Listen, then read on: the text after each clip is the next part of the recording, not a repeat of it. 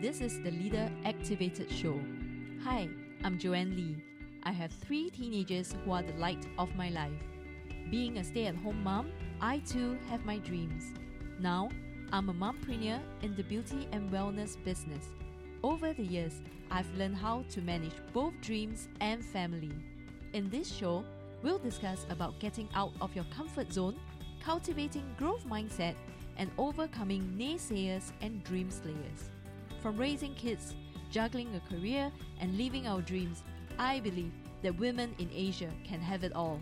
Here, you'll learn practical tips and strategies on how to activate the leadership in you. Welcome to Leader Activated. Welcome to Leader Activated. Hi, this is Joanne, and in this episode, I will be sharing with you on how you need to stop belittling yourself. And very often, this little noise in ourselves, we always tell ourselves, I'm not good enough. Never be able to achieve this. I don't have this, therefore I cannot do that. So does this happen to you as well? Do you also face the same issue that I have?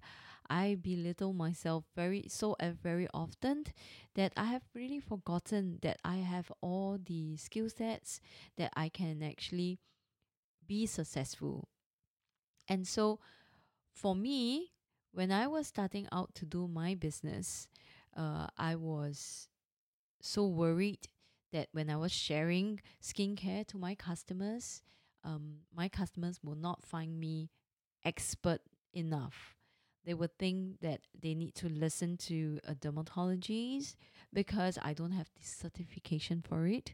So hence, when I was sharing with during the workshop about skincare tips, so whenever there is a question that's posed to me and I didn't know how to answer it, immediately I would just feel like I feel so awful.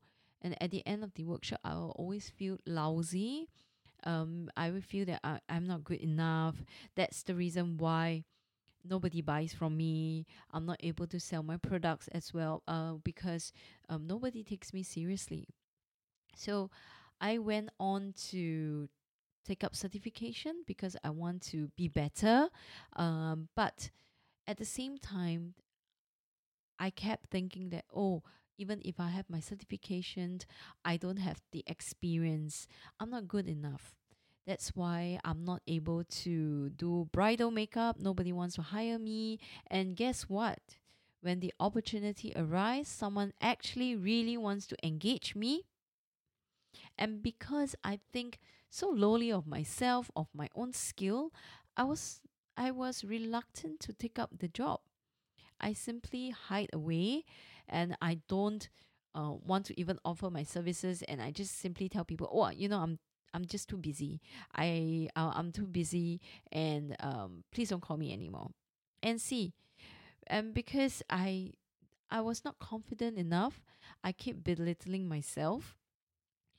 It's definitely a disaster, and I will never be able to succeed at all until when I have gone through another course to be a trainer.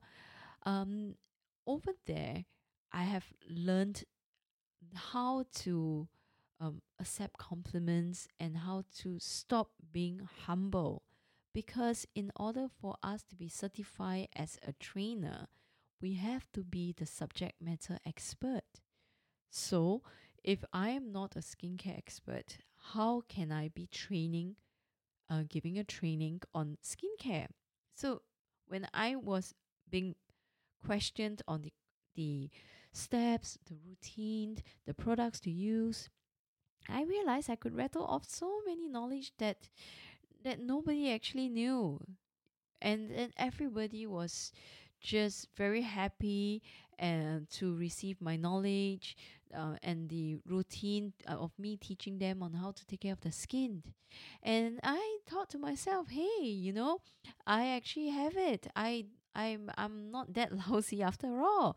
And because during the training we have to do a recording of ourselves during the workshop, and even though it's really painful to watch yourself in the video.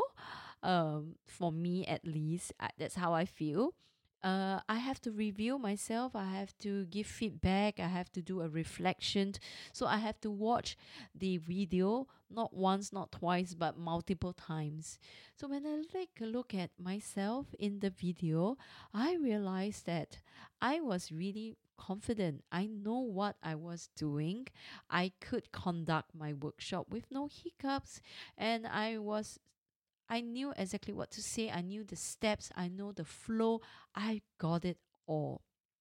So, lesson learned would be to really accept the compliments when people say that I am good enough. Accept it and stop being humble. You know you got it. You definitely have it. You have the experience, even if you feel that you are just a stay at home mom. There are definitely skills set that you are able to accomplish. Maybe multitasking.